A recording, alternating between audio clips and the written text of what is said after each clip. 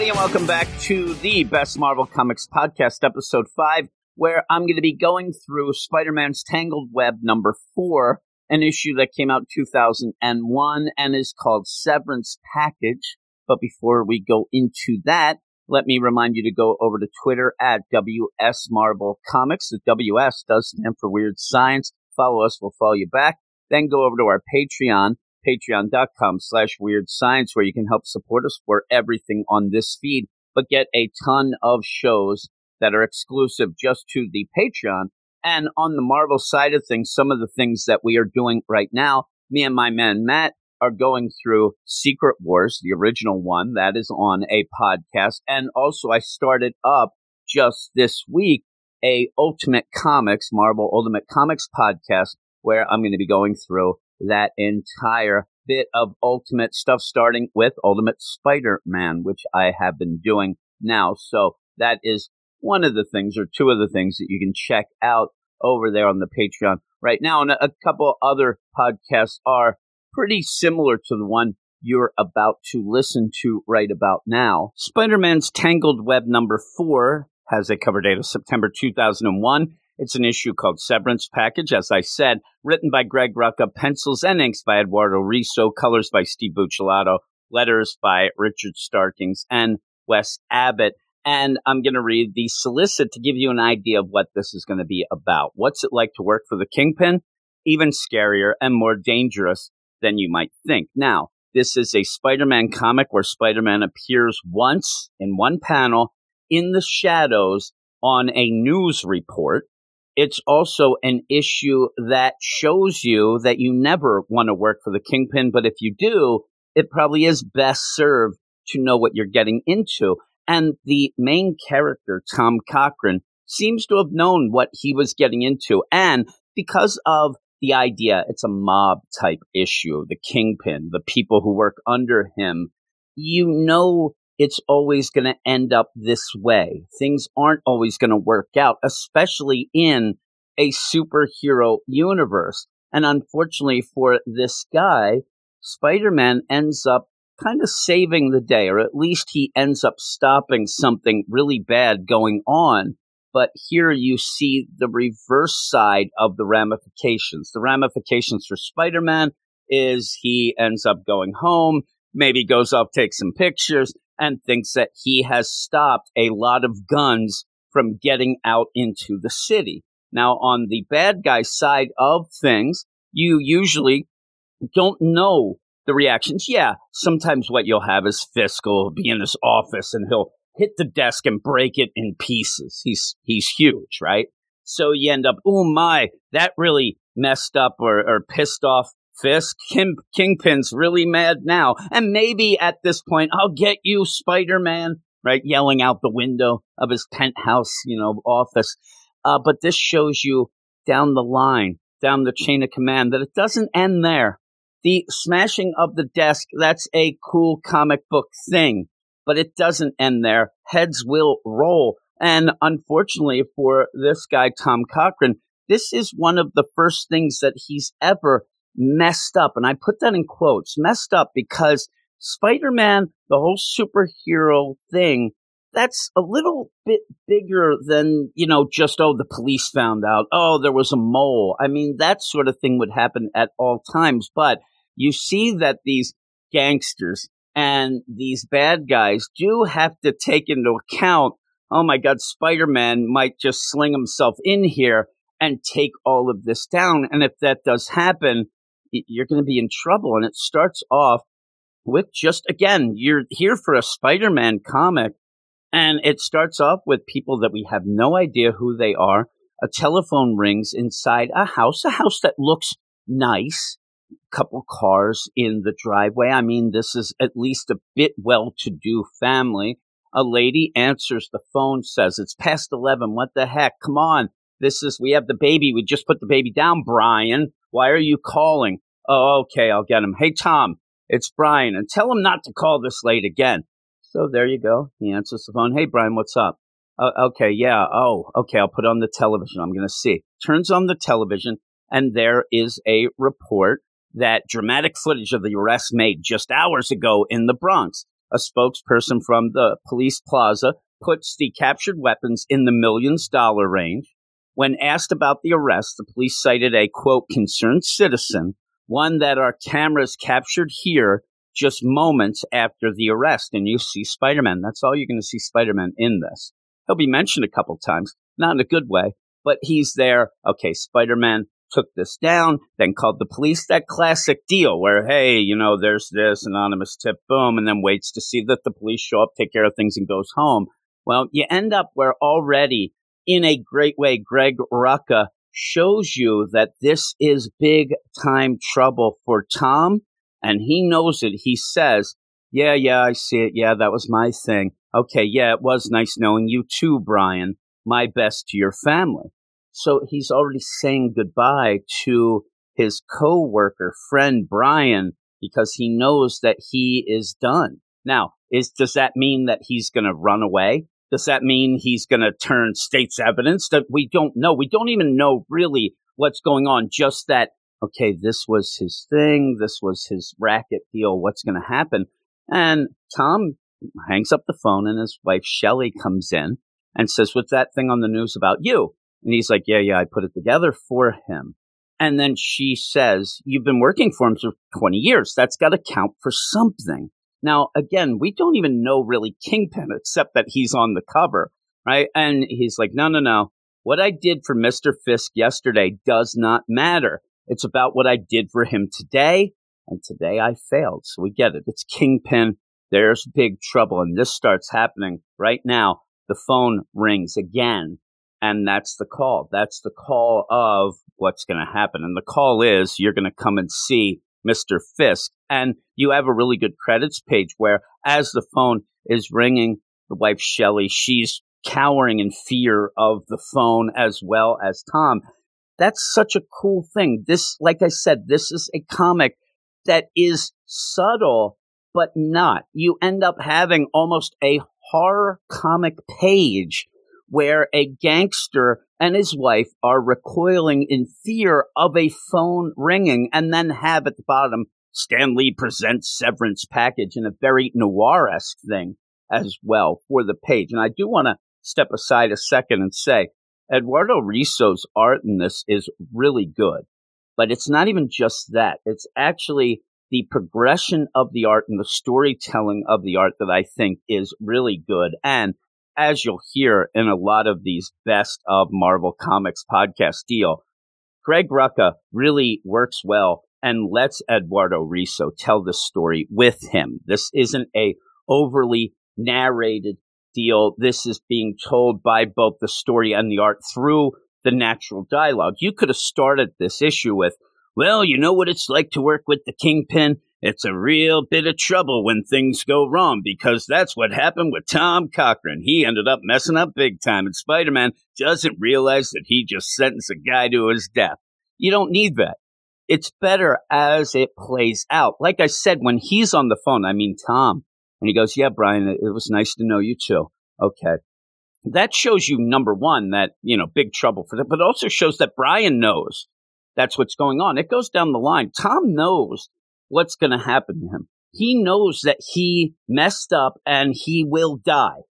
Brian knows that as well. So Brian, it's already into his deal. Like, if he messes up, he does. These guys know what they're getting into eventually, at least, because you have an older guy here, Tom. He's been with Kingpin. It's set up again through dialogue with Shelley, his wife. You've been working with him for 20 years. This is the first time you messed up.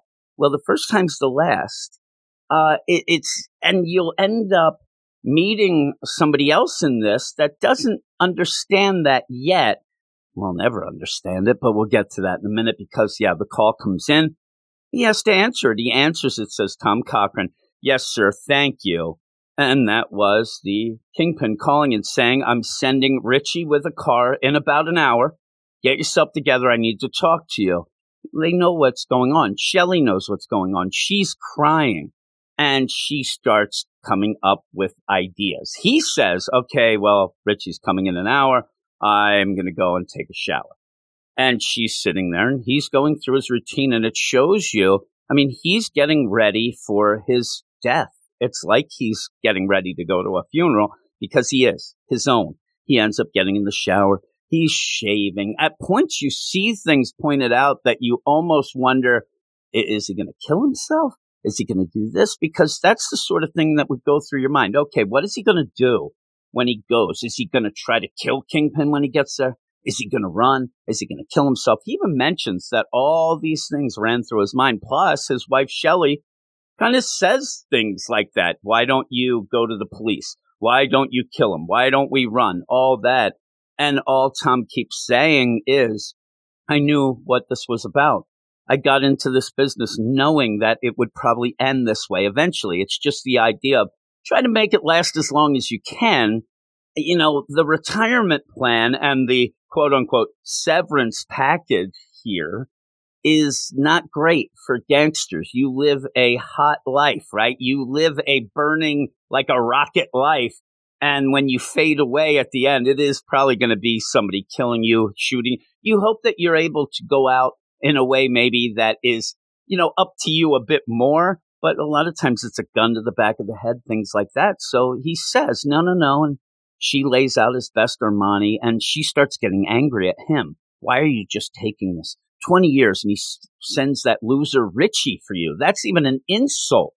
Like this Richie guy's an 18-year-old kid. And that's who is going to be the guy that drives you. I mean, there's a lot of like that protocol deal and things like that. And a lot of things, everybody's seen mob movies and stuff, gangster movies, Goodfellas, Godfather, stuff like that. And, you know, even if you don't like it, you know the idea that there's a lot of things involved with, you know, you don't want to insult that person. You have to respect. And it's a lot about respect. Sending Richie, she says, that's like the insult of all time to the end. And she says it's not fair. Now, when she says sending that loser Richie, poor Richie, I mean, getting shade thrown at him like that. But Tom says he has his reasons. And so things are very subtle here and very clever by the end. If you go and read this and then read through it again, you see these little nuances that Greg Rucka is doing that are so good, that make this issue so great. So she starts yelling, not fair. She's crying. She's upset. Again, it's late at night. The kids are in bed. You even said that. And he says, you're going to wake up the kids. She's like, well, why are you worried about that? This is ridiculous. And he says, this is what we all knew was going to happen. Getting in, this is the deal. He keeps, repeating that. And then he just says, can you get me a cup of coffee? Right. And she eventually even just yells out, he's going to kill you. You understand this? Like she almost gets the idea that he's just getting dressed for work and doesn't. No, he's like, yeah, he is. He's going to kill me. Make me a cup of coffee. He's getting dressed real nice. She goes downstairs to make coffee and he goes in. And this is where it kind of hits again. The idea that Spider-Man has stopped a big gun running deal. That's great, right? That's great. And Tom, he's not a great guy. He's a piece of crap mobster. He's a gangster type deal working for Wilson Fisk and knew he was getting into this. Shelley as well seems to know all about it. So you can't say that you think that she's a great gal. Oh my God, but he ends up going into 2 rooms now and you start to feel bad because he's got 2 young kids. And that's not fair to them. But again, they don't know anything about this. I'm sure, especially the ages they look, they're just happy because they get a lot of toys and their dad seems to be a big wig down at the pretzel factory or something. They probably make up a lie of what he does. And he goes in to kind of say goodbye, doesn't wake them up, just kind of shakes their head, looks at it. It's very quick. You don't have a very emotional type scene there, but it is emotional because you know what's happening. And he goes, gets his coffee. And Shelley says, how are the boys? Oh, they're sleeping. And he's just very calm. Says, thanks for making the coffee. Says, you're welcome. And again, she's like, she picks up a big butcher knife and puts it on the table. And he looks at her and says, do you really think I haven't already thought of that? And then she yells, damn you, and throws it. Now, with that, is she putting it there as a weapon? Because you would assume that he would have guns or something that would be better. Or is she putting it there to say, why don't you go kill yourself now and don't give Fisk the pleasure of this? It could be either or. And I just thought, holy crap, like this is crazy. She throws it, says, damn you. How can you be so calm? You got two boys, me. What are we going to do? What am I going to do? She starts getting a little bit selfish with this. What's going to happen to me? What's going to go on? Now, with all of this, Tom kind of knows what might happen to them, and it's a horrific thing. He knows for a fact that when this sort of thing goes down, Fisk usually cleans up the other things around, and her and the boys might be murdered in the same night. They all might be getting killed. But in that way of Tom is on the case, he's going to try to solve this. He's going to try at the end to get a quote-unquote severance package and try to do something, at least to make Fisk spare his family. And you don't get this right now. You get it by the end and go, oh my God, that's crazy, because this Tom, piece of crap, right? We've established this. He's not a dumb guy. He has lasted this long with Fisk and has never messed up before because he's a smart guy and he knows how to play the system under Fisk. So he ends up saying, yeah, I got to go. And she says, why are you just going like a lamb to a slaughter, almost trying to goad him into doing something, almost saying, why are you being a wimp? Why are you doing this? Trying to insult him into doing something. And she says, you got to do this. And he's like, no, it's the way it is. This is how it works, Shelley. We knew that when I started. And she's go, you could run. You can go to the cops. No, I can't. We knew this was the way it would end. And the doorbell rings. An hour has passed. This is the whole deal. And she's like, it can't be yet. Please, not yet. And he's like, no, I have to go. She pleads, please stop. Don't, just please don't go. Now he says, where she looks shocked at this, but this is where he's going to start setting his affairs in order. Says, you've got the numbers for the Swiss accounts. Between those and the stocks, that's nearly 10 million. You and the boys will be fine. Just get that money. Just remember, though, that I love you with all my heart. You're the love of my life. I'm going to go. And I'm actually getting a little choked up here in a weird way, because these are gangsters. And even Shelley seems like a piece of crap. And yet I'm getting upset. Because when he does say, you and the boys will be fine, she says, and you'll be dead. As tears are just running down her face, he gives her a kiss, goes out. And Richie's there to meet him. And Richie's a young guy, says, hey, I'm supposed to drive you, Mr. Cochran. We're going to go off. He's like, that's fine, Richie. And you even have the idea where it's played out where, Tom Cochran is this really fancy, classic mobster. He really is. He's like standing up straight, walking. He's got his Armani suit on and getting in. Where Richie's kind of like this doofus kid. Hey, we're going to go here. He's kind of running to the car and stuff. He's not as sophisticated as Tom. Again, that's why you had Shelley. They're sending Richie. What an insult. Well, they get in the car and there's, little small talk, you think. And he's like, hey, any trouble getting out here? And Richie's, nah, the roads were dead. Yeah, come on, let's go. And then Tom says to Richie, hey, did you get that Chinatown thing fixed? And there's Richie goes, no, it didn't work out. But Mr. Fisk said I deserved a second chance. Now you're sitting there and you're angry. Like, really? A guy who worked for Fisk for 20 years and messed up once and messed up because Spider-Man got involved. We don't know what this Chinatown thing is, but here's this young guy who just messed up right away. And Mr. Fisk said, hey, everybody deserves a second chance, except Tom, and I'm young and I'll learn. And you end up having Cochran. Oh, how old are you, Richie? Oh, I'm 18, Mr. Cochran. And yeah, as they're driving through the city, you end up having him say, I remember 18. Boy, I thought I was invincible. And then you end up having Richie go, hey, I am invincible. I'm going to live forever. As he says this, you see this view that you see that Richie has a gun in his waist deal. So he's driving. He's got a gun. It's almost like you're thinking, oh, what's going to happen? Richie actually going to end up killing Cochran? Oh, that's crazy. That's a real insult, right? But you end up having, and you may not even notice it, but again, it's Eduardo Risso playing that deal. He's telling parts of the story and doing a great job of it, because then you end up seeing from outside the car, looking into the window with the reflection of the Empire State Building, you end up having Cochran go, yeah, sure, Richie, you and Wilson Fisk both, when he says, I'm going to live forever. All right, you and Wilson Fisk both there, Richie. All right. So they pull up the Fisk's deal and they're going to get out. And Richie says, I'm supposed to see you up. And you end up having Cochran say it won't be necessary. And he reaches from behind and grabs Richie. The window's going up at this point, and as the window finally gets near the top, you see through the window, through kind of like a reflection or a shadow type deal, that Cochran slams Richie's head into the steering wheel, then pulls it back, grabs his gun out of his holster, and shoots him in the head. Shoots him as he's slamming him also into the window. So there's just blood. You see the blood from the inside of the window, but then you see a blam and a big splatter. You don't really see the violence per se. You see more of this shadowy thing. But the progression of Eduardo Risso's art here is just so good. And again, it's telling the story here. Greg Rucka kind of steps back a bit and lets Eduardo Risso show this horrific scene, but from the shadows, kind of. And it's really well done.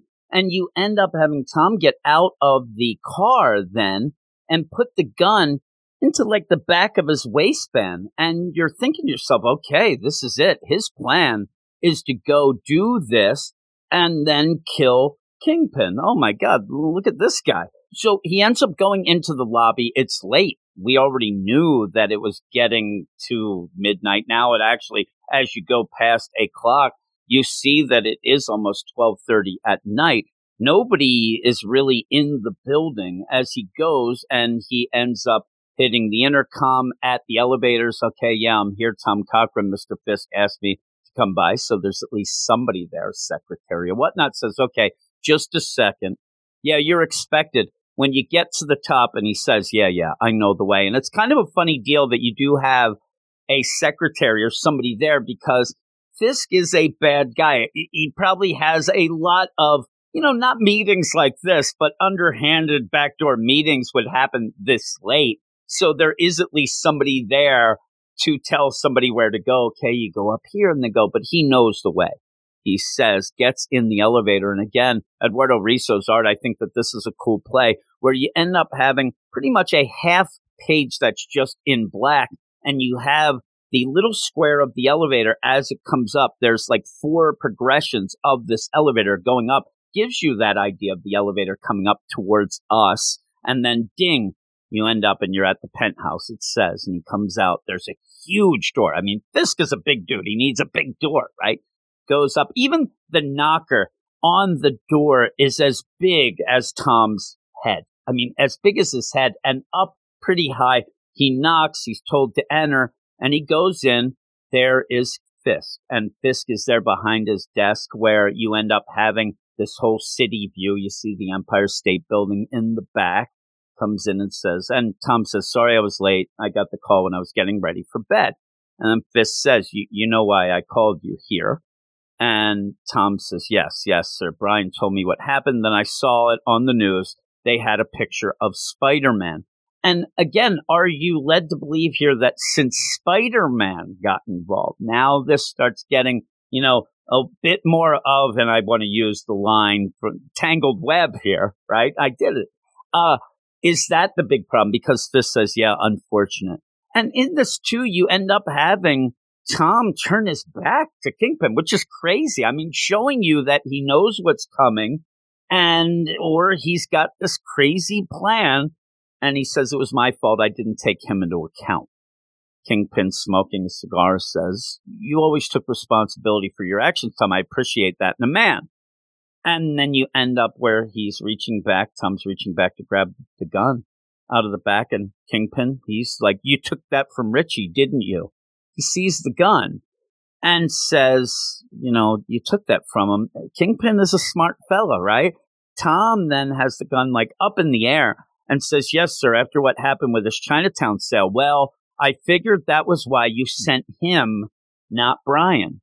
Again, Tom is an older guy. He has worked for Kingpin all this time. As he kept telling Shelley, this is how it is. I knew this was going to happen, but he also got that subtle deal where Kingpin ended up sending Richie in the car with the idea that he hopes that, wink, wink, Tom will kill Richie for what he did in that Chinatown deal. And Richie did. Tom did. Now, with all of that, this is starting the severance package part of this, because he says, I shot him in the head. Yeah, I took care of him. I figured that's why you sent him. Kingpin says, responsible as ever. Like he likes this guy, I think, and he knows this guy, and it's a shame of this sort of organization type deal that the Kingpin, you can't let somebody get away with something or people start getting, but you are going to end up killing a lot of your good guys. But he says, you're always responsible. Thank you. And that's where you get this. This is where it all comes down to, where Tom says, listen, I thought about running. I thought about fighting. I even thought about killing myself, but that's never part of our agreement. And Kingpin says, no, it isn't. And then this actually just hits you just out of nowhere, where what Tom has been worried about the most is, he says, who'd you send to my house? And Kingpin says, Kingpin doesn't mess around. He doesn't lie. He's not O'Reilly. I sent O'Reilly.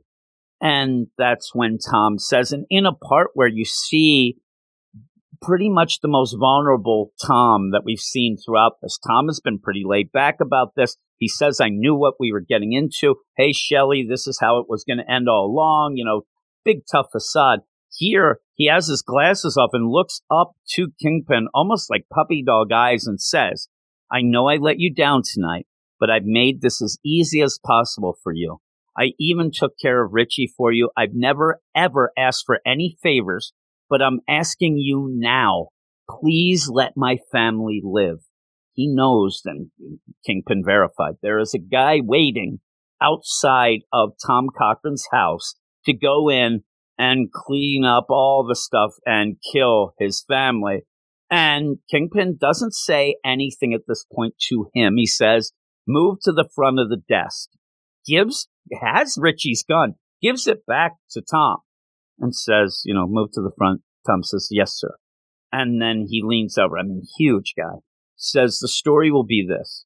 When I fired you, you snapped. You stole Richie's gun, then killed him. Then you broke in here and tried to kill me. I defended myself. You can't just kill this guy and let his family live and expect that everything's just going to be okay. Nothing happened. There is a chance of all of this that, you don't want to leave any opportunity for the police to come in and use this to, get you. So he has set up this plan right here. Okay, this is how it's going to work. And yeah, defense, all this, that Fisk will get away with that. And you end up having Tom say, I understand. And then just a snarling cigar in mouth, Kingpin's mouth, attack. And you end up having Tom just start firing. And then Kingpin grabs him by the neck, says, good, Tom. Don't worry about Shelley and the boys. I'll be responsible too. And chokes him out, snaps his neck, and throws him to the side. And then picks up a phone. It's kind of funny. And you get this, Eduardo Risso again. I mentioned the big door because of the idea. He picks up a telephone. This telephone's like a little toy telephone. It's like if you're familiar with the SNL skit with Will Ferrell with the tiny little phone. It's like that. He can't even dial with his big fingers. He has to use a pen to hit the thing. But all this is just done in one pedal that you see. And you're like, this is a huge guy. And he ends up calling O'Reilly and says, hey, O'Reilly says, hello. And he's like, it's me. Do I go in? No. And Kingpin says, no, leave the Cochran family alone. They're done. And then you see the end with Tom in a puddle of blood, choked out, all that stuff. So it ends up, he did get us. And he even said, remember, Shelley, go get the Swiss accounts, the stock, you'll have 10 million. They're going to be okay. They're not going to have a husband or father. That's the sad part of it. But he's responsible. The big thing about that is that, you always were a responsible guy. He is. He ended up making his own severance package here of, okay, I know I'm going to die. I can't stop that. But he protects his family by doing some things that were subtle hints by Kingpin. Hey, Richie's going to pick you up. Oh, you're going to do this. Comes in right away, tells him this. He could have come in and just pulled out that gun and maybe even killed Kingpin, but that's not the arrangement. That's not the deal, like he said. Really good. It's such a great issue of seeing that combination of writing and art, seeing a creative team in a fourth issue really hitting well together of, okay, you tell the story here with just the art. And so it reads real quick.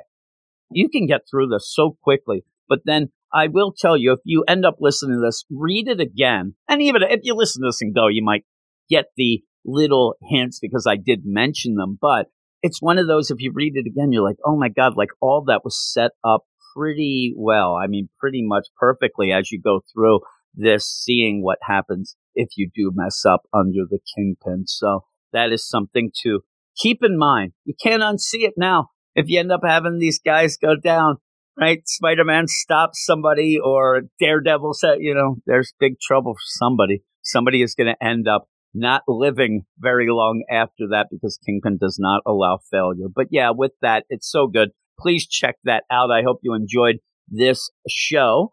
And again, if you did, go over to Twitter at WS Marvel Comics. I don't know if I mentioned it at the beginning, but if you do follow us, we'll follow you back 100%. That is a promise. I think that that's what most people should do. If you want to know what I'm up to, I'd like to check out what you're up to as well. Not as creepy as it sounds, by the way. But then go over to our Patreon as well, patreon.com/Weird Science, and get a bunch of Marvel podcasts and DC Comics podcasts, indie, manga, pop culture, comics, cartoons, movies, all this stuff. There's a ton. We usually have about 60 plus exclusive shows each and every month on our Patreon. It's like a little bit of a podcasting network right in there for you to enjoy. And each level you go up, you get more and more shows up until the badass level where you get to pick what we do. So all of that, please check that out. And it's the beginning of the month. So if you do check it out, you will not be charged right away. We don't do that. You will end up being able to check it out for pretty much a free trial for the whole month of November. It's the beginning of November. Holy moly. But with that, then, if you don't want to pay at all ever, if you're like, it's not for me, you can quit before December and you'll never be charged. So check it out. That's all I ask. And with all of that, thanks for listening, and I'll talk to you later.